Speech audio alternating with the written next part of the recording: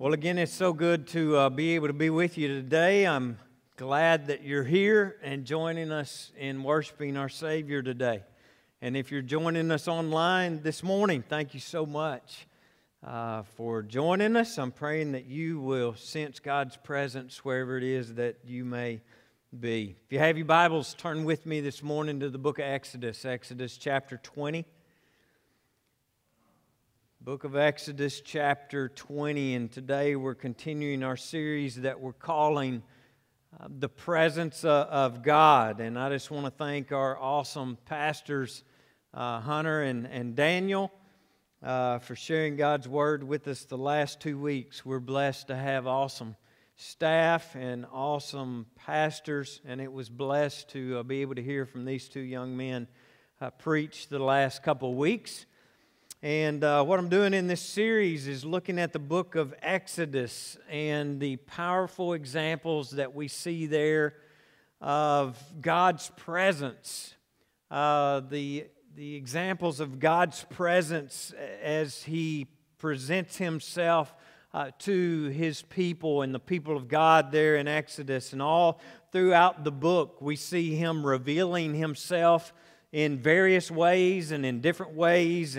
And like I shared when we began this series a few weeks ago, the big point in Exodus is not about their slavery. It wasn't, about the slavery and bondage that they were delivered out of, but instead the point of Exodus was what they were being delivered to, what God was bringing them to, and that was knowing Him.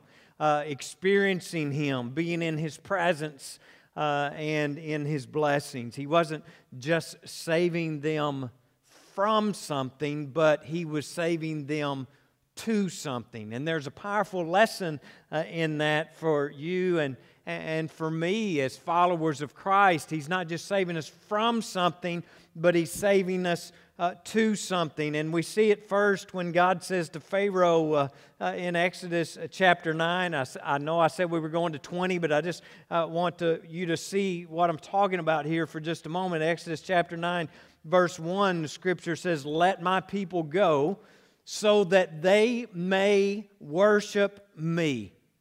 All right? God says to Pharaoh, "Let my people go." Why? So that they can experience freedom? No. He says, "Let my people go so that they may worship me." What's the point of their freedom and being free? It's worship, right? What is the point of everything that God does in your life? Why does He do it? What's the point of everything that God does in your life? Well, it's so that you would know Him and that you would enjoy Him. Everything that God does for you in your life is so that you might recognize Him as a good Father. So that you might love Him and desire Him and want to walk with Him on a daily basis, and most importantly, to worship Him. Friends, this is the point of Christianity. This is the point of Christianity. It's being in the presence of God and understanding who He is and loving Him for who He is and what He's done and worshiping Him for who He is and what He's done. I was sharing with just one of my boys this past week. You know, he's been praying about something and thought something was going to go a particular way and it didn't. And I was like, "Hey, listen. Take this from an old man who's seen a lot and been through a lot. If God doesn't do what you want Him to do, sit back and watch and wait on what He's about to do. Because He's about to do more than you could ever dream or imagine. You had a plan and He looked at your plan and went, I got so much better than that for you. Because I want you to know me. I want you to know who I am. I want you to know how much I love you. And in response to that, walk with me, enjoy my presence, live in my presence, and worship me for who I am and what I've done for you. And in church, you know, we do a pretty good job of talking about what Jesus has delivered us He's saved us from our sin. And that's awesome. That's absolutely awesome that He would save us from our sin and He would save us from our past. And that's incredible to think about, and we talk about that a lot. But we probably don't do as good a job as we should in the church of talking about what Jesus has saved us to. Well, what He saved us to. And you know, when I was a kid in church, a little Free Will Baptist church there in Conway, we sang a lot of songs in church about Jesus taking us to heaven. And there's nothing wrong with that. We still sing songs about heaven, and I'm looking forward to heaven. We're doing a study on the book of Revelation on Wednesday nights, and would love for you to have us join us. And I'm not saying there was anything wrong with us singing those songs. We sang about the streets of gold beyond the crystal sea. We sang about the sweet by and by, and Brother Madewell would get to shouting, right? But the point of Jesus' work and what He did for you and for me was not simply just about Him taking us to heaven, right? It's about the Lord of heaven. It's about Jesus getting into us right here in the here and now and where we live. And you know, the Lord's Prayer, if you think about it, it's not God get us out of here, right? That's not the Lord's Prayer. God get us out of here and get us to heaven as quickly as you can. No, the Lord's Prayer was what? God, let your kingdom come. Let your will be done on earth as it is in heaven. And that's the whole point of this series on the presence of God, that we might know Him, we might live in Him, He might live in us, and then experience His presence and know Him and worship Him and stand in awe of Him, to enjoy His presence, to crave His presence. And in light of that, how God opens up chapter 20 here makes perfect sense. And a couple of weeks ago, Hunter took us to the base of that mountain that we had been visiting the first couple of weeks of this series, and he spoke to us about the idol of that golden calf. And I'll tell you this morning, when I asked them to speak, and I asked Daniel or Hunter or anybody to speak, I don't ever tell them what they need to preach on. I don't ever give them a subject. I don't ever give them a topic. I don't ever give them a passage of Scripture to preach from, because I don't believe that's how it ought to work. I hate it when people do that to me. People before have asked me to speak at different places, and they said, here's what I want you to talk about, or here's the passage of Scripture that I want you to use. And I absolutely hate that, and I do a horrible job every time somebody asks me to do that, because I don't believe that's the way that God works. I believe when we tell somebody what we want them to say, we're trying to be God, and we're trying to play God, and we're trying to say, this is what God wants to say through you. And so when I ask the boys to speak and preach for us, I say, you know what? You preach whatever God lays on your heart. You preach whatever God tells you need to share. You preach what you're passionate about right now. What's God saying to you when you read the Word? What's God speaking to your heart when you get in the Word and do your devotions and read your Scripture? You preach on that. You preach on what God has laid on your heart, and I appreciate them doing that. And neither one of them had an idea of what I was going to preach on when I came back, or if I came back. They didn't know. And Hunter preached on the idol of the golden calf. And at the conclusion of his message, he gave us all some homework. And I want to speak to that in just a few minutes. But first this morning, I want to elaborate a little further on this danger of worshiping idols. This danger of having idols.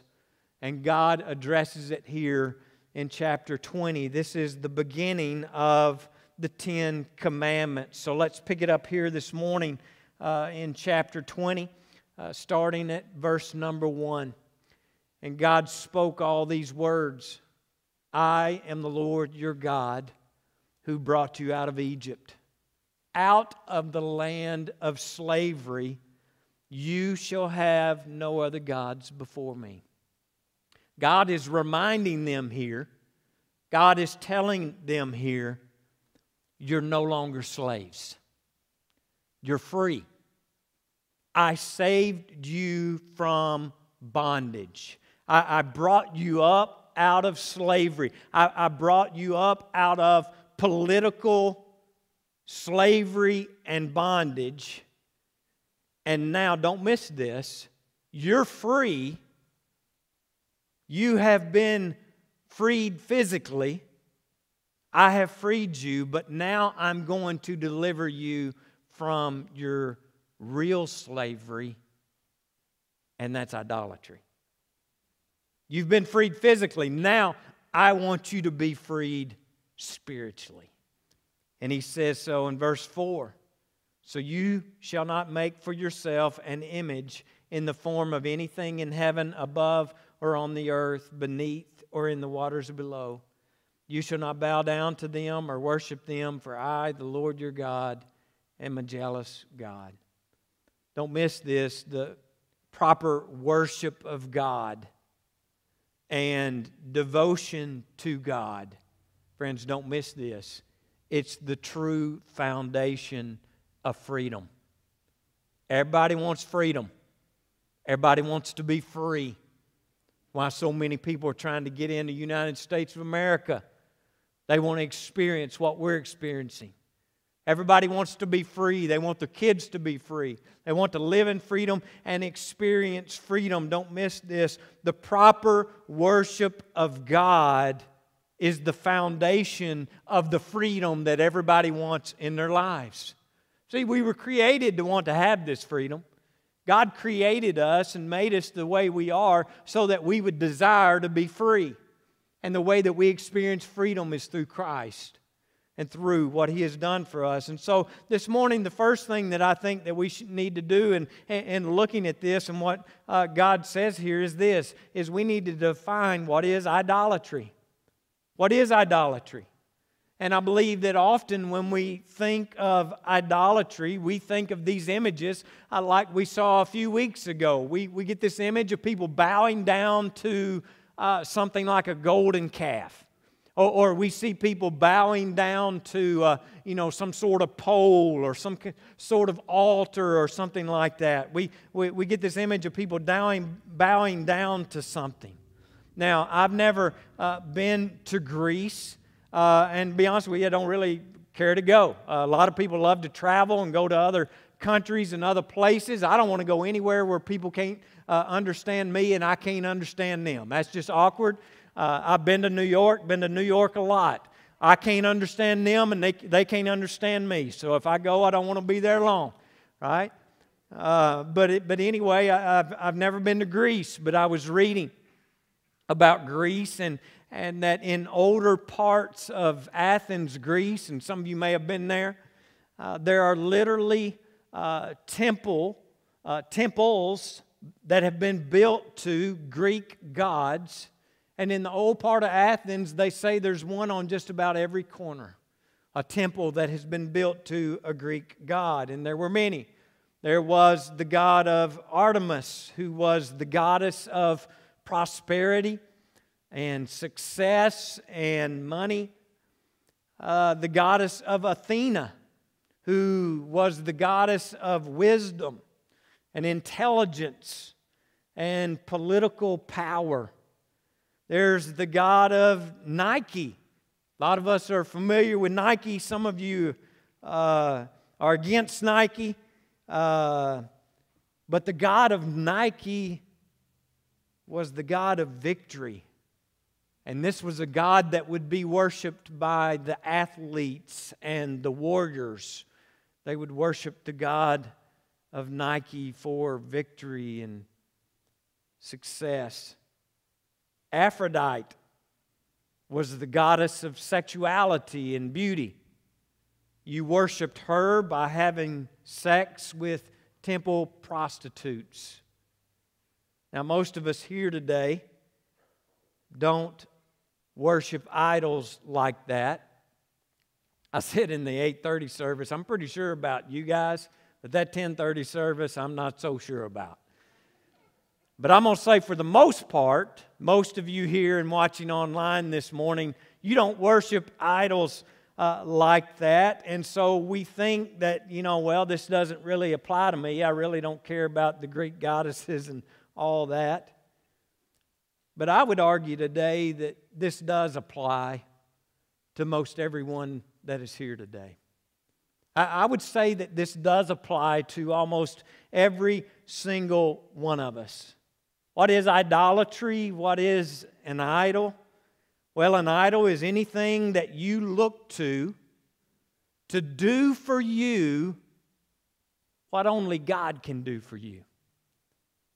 An idol is anything that you're looking to that will do for you only what God can do for you. Let me ask you, is there anything in your life that you can't imagine being secure or happy without it? If you didn't have it, then you would not feel secure or you could not be happy unless you have it. Is there something that is so important to you that if you lost it, you'd feel like your life was hardly worth living? Idolatry is not so much about what you bow your knees to. It's more about what you trust the most. What you spend the most time trying to get. Or who you pursue with all your heart in order to feel loved and be accepted. Now, this morning we may not bow down to the god of Artemis, the god of success and prosperity and money. But I'd be willing to say that there are some of us here this morning that can't imagine our life without it. Without money, without wealth. And so, what do? Well, we make all kinds of sacrifices in order to have it. We make all these sacrifices to our idol so that we might be blessed by our idol. And some are so driven for these things of money and success that they actually sacrifice their family for it. They're willing to lay their family on an altar of their idol and sacrifice it so that they might have wealth and success. No, they don't literally kill them and lay them on an altar of fire like we might think of as being a sacrifice, but they put their job and they put their business before their family, pursuing what? The god of Artemis? Money? Success? Wealth? And number one, they're actually sacrificing their family and destroying it. But they're also teaching their children what the most important God is in their life and in their family. And they're teaching their children to worship the god of Artemis, willing to sacrifice and do whatever it takes for wealth, prosperity, and success. People may not literally bow down to the god of Athena for wisdom, but how many people are driven to have the highest GPA? How many people are driven to be the smartest person in the room? And they sacrifice time with family. They sacrifice money to achieve that. We may not literally, it's easy for you to say, we may not literally bow down to Nike, the god of victory, Although I do bow down to Nike every time I go to put my shoes on. I'm finding that whole bowing down to put my shoes on is becoming more and more difficult each and every day. But seriously, we may not bow down to that idol, but every day there are people who are pushing and abusing their bodies, taking enhancements, taking steroids in an attempt to be the best, in an attempt to maybe be the best athlete. They want to walk on the field, they want to walk in the room, or they want to walk on the court, and people say, look at them, they are the best. He or she is the greatest. And so in order to gain that praise, in order to gain that recognition from others, what do? They sacrifice whatever it takes in order to achieve it and to get it. We may not physically bow down to Aphrodite, the goddess of sex and beauty, but you can tell by watching the commercials on television that people are spending millions of dollars a year in America worshiping Aphrodite, the goddess of sex and beauty. People are spending millions of dollars a year in America to look better, to look sexy, to have better sex, and to look like the world says that we ought to look, or perform the way that the world says we ought to perform.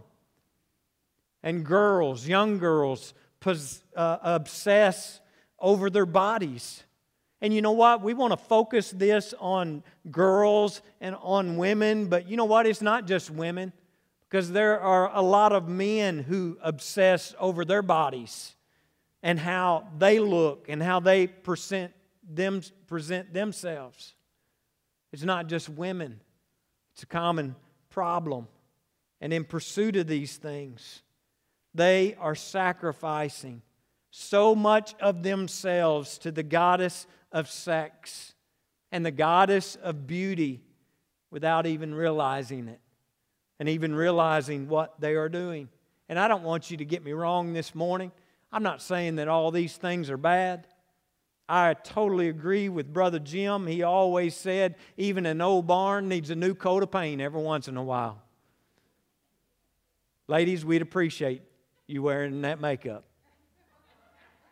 I'm not saying it's bad, but I'm saying some of you men need to be wearing it too.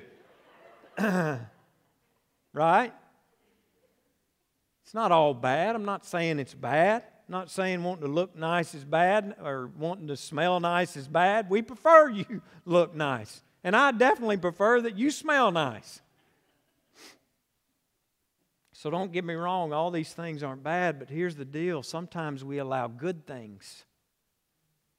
Right? Sometimes we allow these things that are good to become the main thing, to become the most important thing. And friends, when we do, then it becomes an idol. The word for glory in Hebrew is the word kabod, which means weight, as in how much you weigh, right? So to give glory to something is to give weight to it. You worship something when you give it the weight that you should only be giving to God. Every single person here today, every single person that is breathing air today in this world is a worshiper. We were created to be that. That's how our bodies were designed, how our hearts were designed, our minds were designed, that we would want to worship, that we would be worshipers. And so here's the deal. Every single person today that is breathing, if they are a worshiper, and they are, what are they worshiping? We're either worshiping God, capital G, Lord and Savior, King of Kings. We're either worshiping God or we're worshiping these little g gods that the world says we should worship. So, what is an idol? Well, simply, it's anything that you love more than God. And we would say, oh, but I don't love these things more than I love God. Well, can I ask you, how do we show our love to something? How do we show our love to someone? What does that look like? How do we do that? Well, we show our love by devoting our time to them, right? I remember when Lynette and I started dating. Man, the first time I saw her, head over heels in love. She'll tell you. And I'll never forget. All I wanted to do is be with her. All I wanted to do is spend time with her. And when we couldn't be together, we talked on the phone. And it was before cell phones. Kids, it was the strangest thing. We had these things they called phones, and it had a cord on it. And you could only go so far with it away from your parents, right? Ours was strategically placed. We had one, and it was strategically placed in the kitchen. And that sucker, we had that, Tina, didn't we? We had a cord that stretched from there to the moon, right? I mean, we put a long cord on that thing. But I would talk to her, and we would just talk about nothing, just because we wanted to be together. And it'd be getting late, time to go to sleep, and neither one of us would want to say goodbye. We didn't want to hang up. So we just slept together. And y'all totally got that wrong. I should be careful what I say. On the phone. That's wrong. Y'all know what I'm saying. Some of y'all do. No, I'm joking, but seriously. We show our love by devoting time to what we love, right? I mean, if you love somebody, you want to spend time with them. I still love spending time with Lynette. We show our love by what we spend our money on. Right? So I challenge you, look at where your time is spent. Take a close look at where your money is going, and you will see what it is that you love the most. Now, as Hunter a couple of weeks ago sent us home with some homework, I'll be honest, it was a difficult assignment. For those of you that were here, you know what I'm talking about. If you weren't here, I encourage you to go back and catch up on the previous messages in this series. But I respect so much the fact that he stood up here in humility and he confessed before his church family what the idol was that he struggles with in his life. And I was convicted because I knew immediately when he asked the question, I knew immediately what my idol was and what my golden calf was.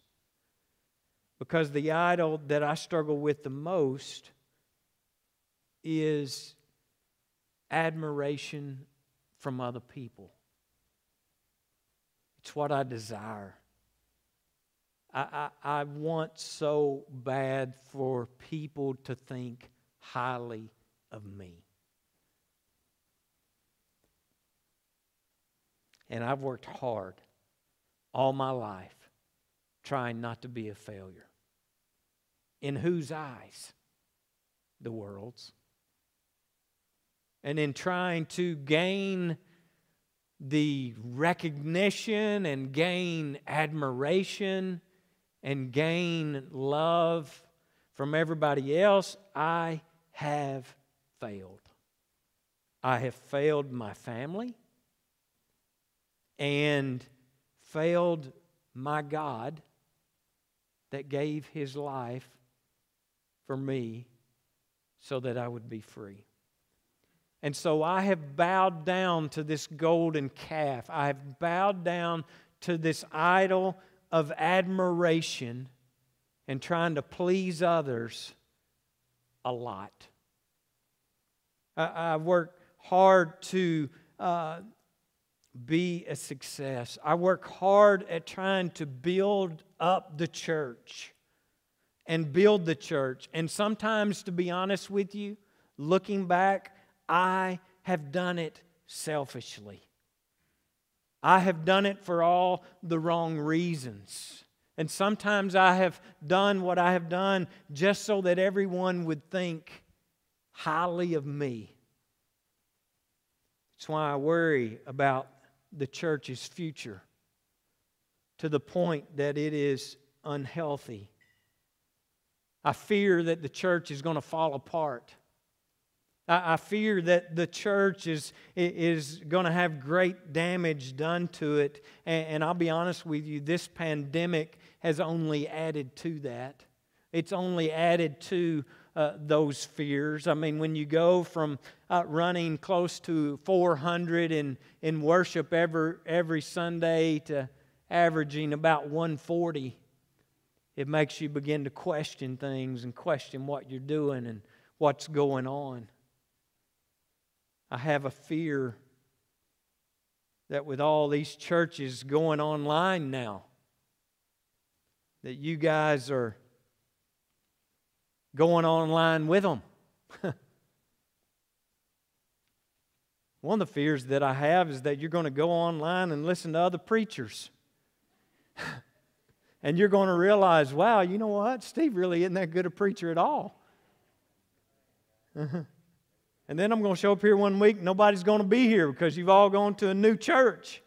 I know it won't be Freddie Marks because I've heard him preach, but there's some others out there that I may be a little worried about. I'm going to show up here and nobody's going to be here. Just me and Lynette sitting here in this big old room, and I'm up here preaching and she's listening to Stephen Furtick in her earbuds, you know. I'd go to his church too if I could. But seriously, y'all, you know what I've realized during this pandemic and during this time? This is not my church. Not my church.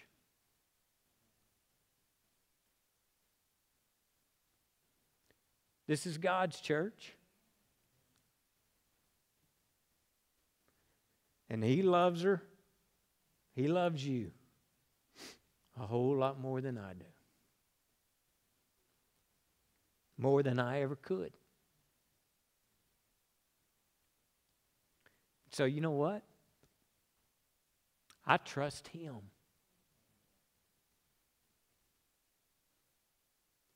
With her future.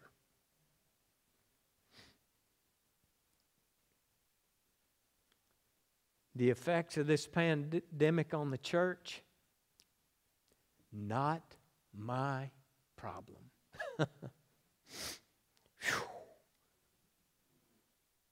It's His.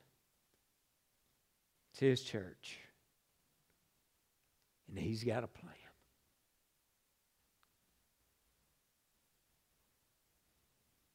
But y'all know what? That is easier said than done.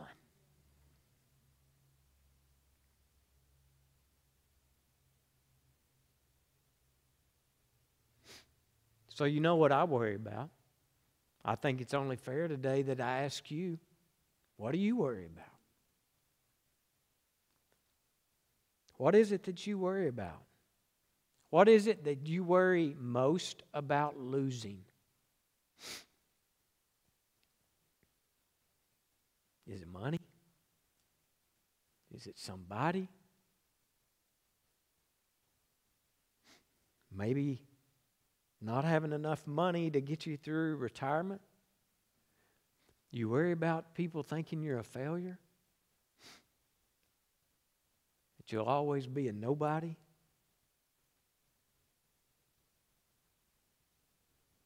Does it eat at you? And do you worry because you just hadn't been able to lose that 20 pounds?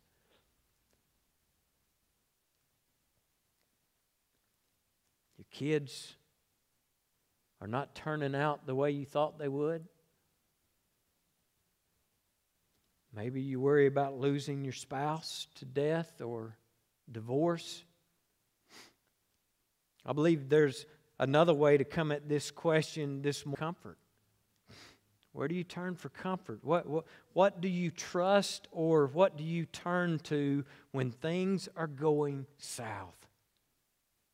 And when things are going bad? When you get depressed, when things are stressful, where do you turn? To a bottle of wine?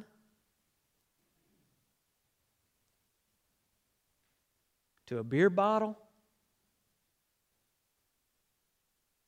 Maybe to some drug that helps you forget about it or not feel it? Maybe it's pornography. Maybe it's shopping. Some people get depressed and medicate with plastic. Because, hey, you can handle anything with a new pair of shoes, right? Y'all think I'm just talking to women? I got a pair of shoes for every day of the month. And got a new pair coming in this week, hopefully. Got a new pair yesterday too, didn't I, Nuke? New pair of rubber boots. I got a problem, folks. Our text here tells us that an idol is anything that we bow down to or worship besides God. And we are all worshiping something. We were created that way. So what is it that you are worshiping? Because I'll just be totally honest with you today. Sometimes I'm in a service and I look out across the congregation and I see people who look like they are bored. Or I see people that look like they're annoyed during a designated time that has been set aside as the corporate worship of the body of Christ to worship our Lord and Savior. And people look bored. And people look annoyed. And I see those same people acting like a fool at a ball game. I see them working 80 hours a week at their job. But when it comes to the body of Christ coming together to worship a Savior that died on a cross for their sins, well, they're just kind of ho-hum about the whole deal. Oh, it's just the music. We'll come in when it's over. Or some of you watching online, you don't even tune in till the music is over. Which, by the way, our music is absolutely the best. They lead us to the throne in a beautiful way every single week. It's important that we worship. And you know, that may sting a little to some of you this morning, and it should. Brother Jim used to say, when someone would say that he was stepping on their toes, he would say, I'm not going for your toes, I'm going for your heart. Friends, this is a heart condition. This is a heart problem. It's an idol worship problem. A lot of people today are worried, stressed, panicked, and freaking out about what Biden is going to do to our nation. Friends, you might want to start freaking out and panicking about what Satan is doing in your home. That's where he's at work. That's where he's attacking. God says, I am the Lord your God who brought you out of slavery. You shall have no other gods before me. You shall not bow down to them or worship them. So some of you here this morning are like, okay, Steve, you got me. It's time to wrap this up. I'm an idolater. Where's the support group? We're starting a new small group tonight called Idolaters Are Us. And you can sign up out there in the lobby. How do we break free from it? How do we escape it? I mean, honestly, we recognize it. We see this in ourselves. If we're honest, we do. So what do I do about that? How do I break free from Amazon Prime? You know, I've been down the last couple of weeks and there's been a box showing up every single day, you know. I'm like, I've got a problem here. I tell y'all, I'm preaching to myself every time I preach. So how do we break free from this?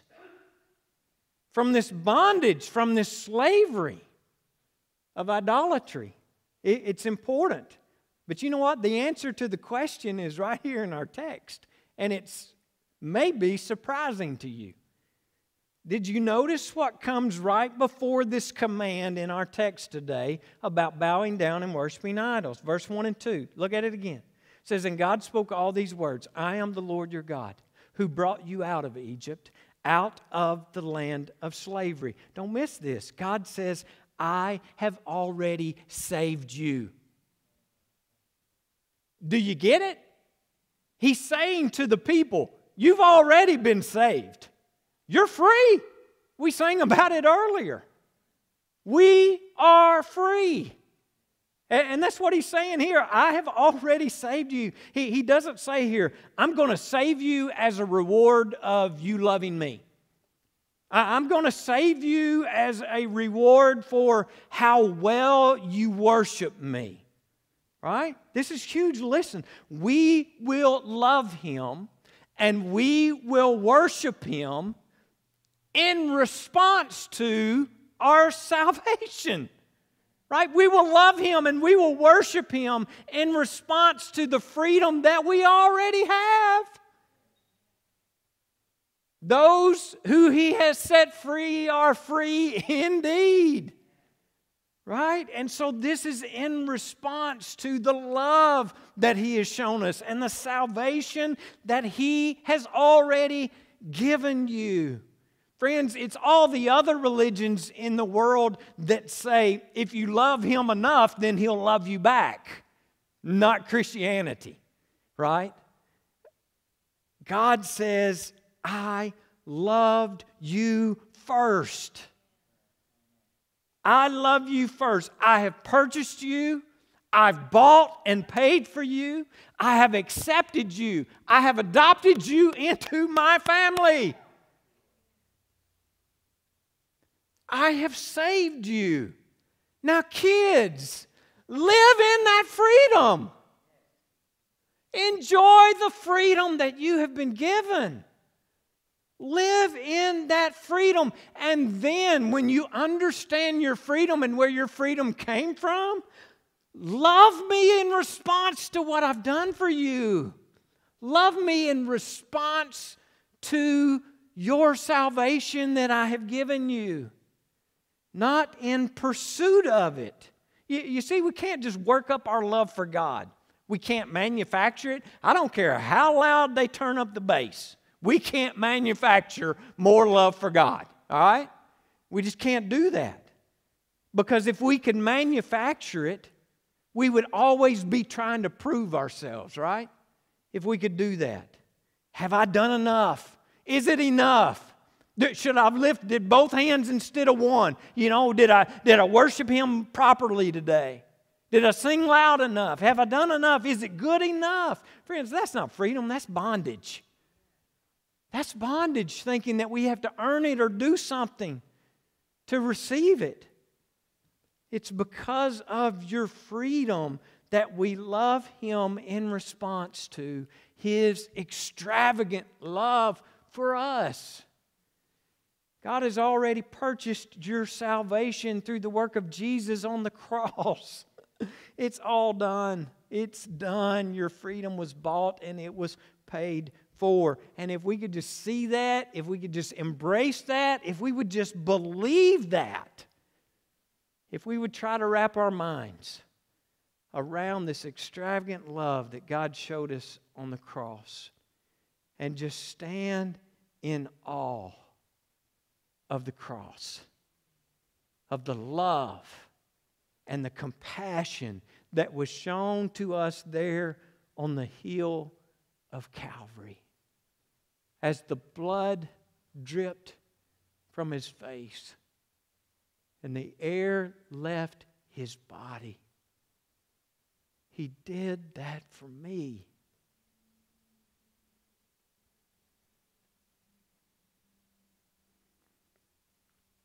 It requires a response.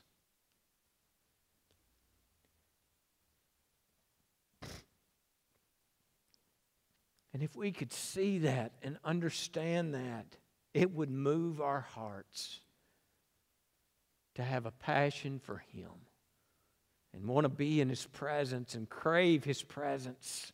We want to be with Him and around Him and Him in us and us in Him. He's the Father who has loved you and never left you. He has always believed in you, and He keeps coming for you. Folks, you couldn't ask for a better friend or a more compassionate King. So this morning, I would say our response to Him is to respond. How do you respond to this? How are you going to respond to what God is saying in His Word today? Is He going to be your God or not? That's totally up to you.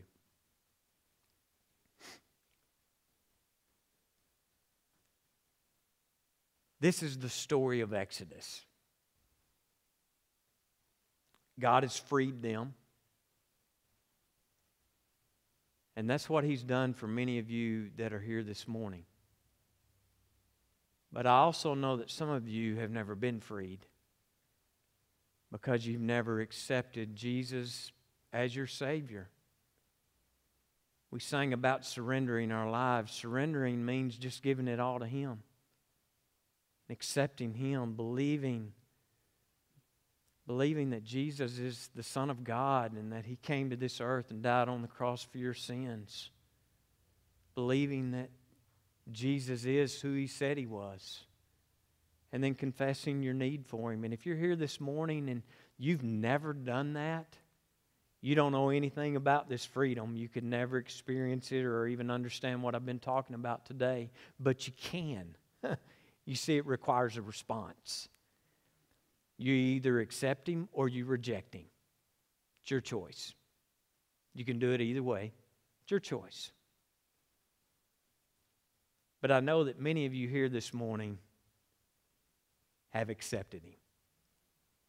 I know you. I see it in your lives. I see the fruit. And you know this freedom that I'm speaking about because you're living in it. But still we get caught up in trying to chase after these little g gods. I know you do because I do, folks. It's okay. It happens. So how do we break free from that? Because you know what? These little g gods that you chase after and serve, they're not working for you, are they? You can't drink enough. You can't take enough drugs. You can't buy enough to do what only God can do for you and in you.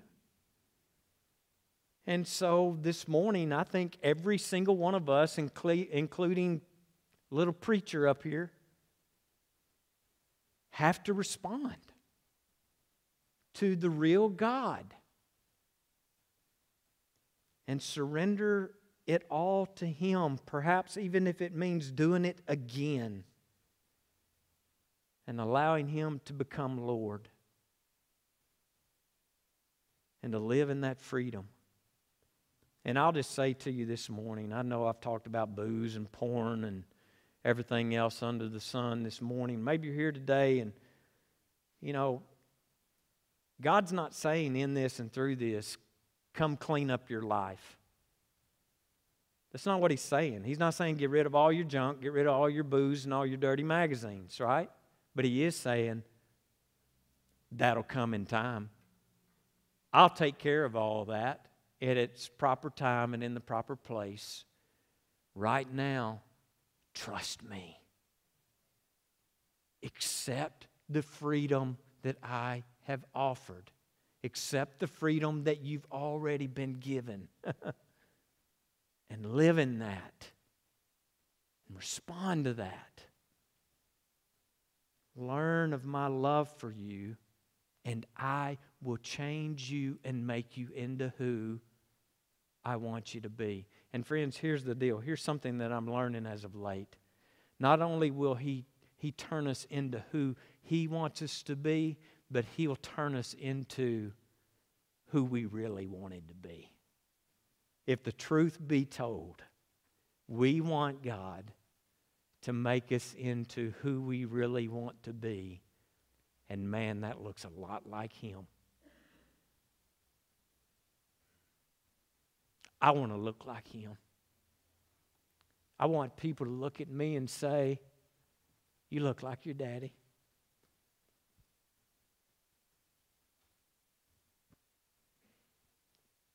The question is, how are you going to respond? Are you going to choose Him and embrace Him and live in His presence or not? Let me pray for you this morning. God, I thank you for the freedom that you have given me. The salvation that I have experienced in my life. God, I thank you for your word. I thank you for what it's doing right now. And I thank you for what it's going to do in the days ahead. And it's in the powerful name of Jesus that I pray. Amen. I love y'all. God bless you.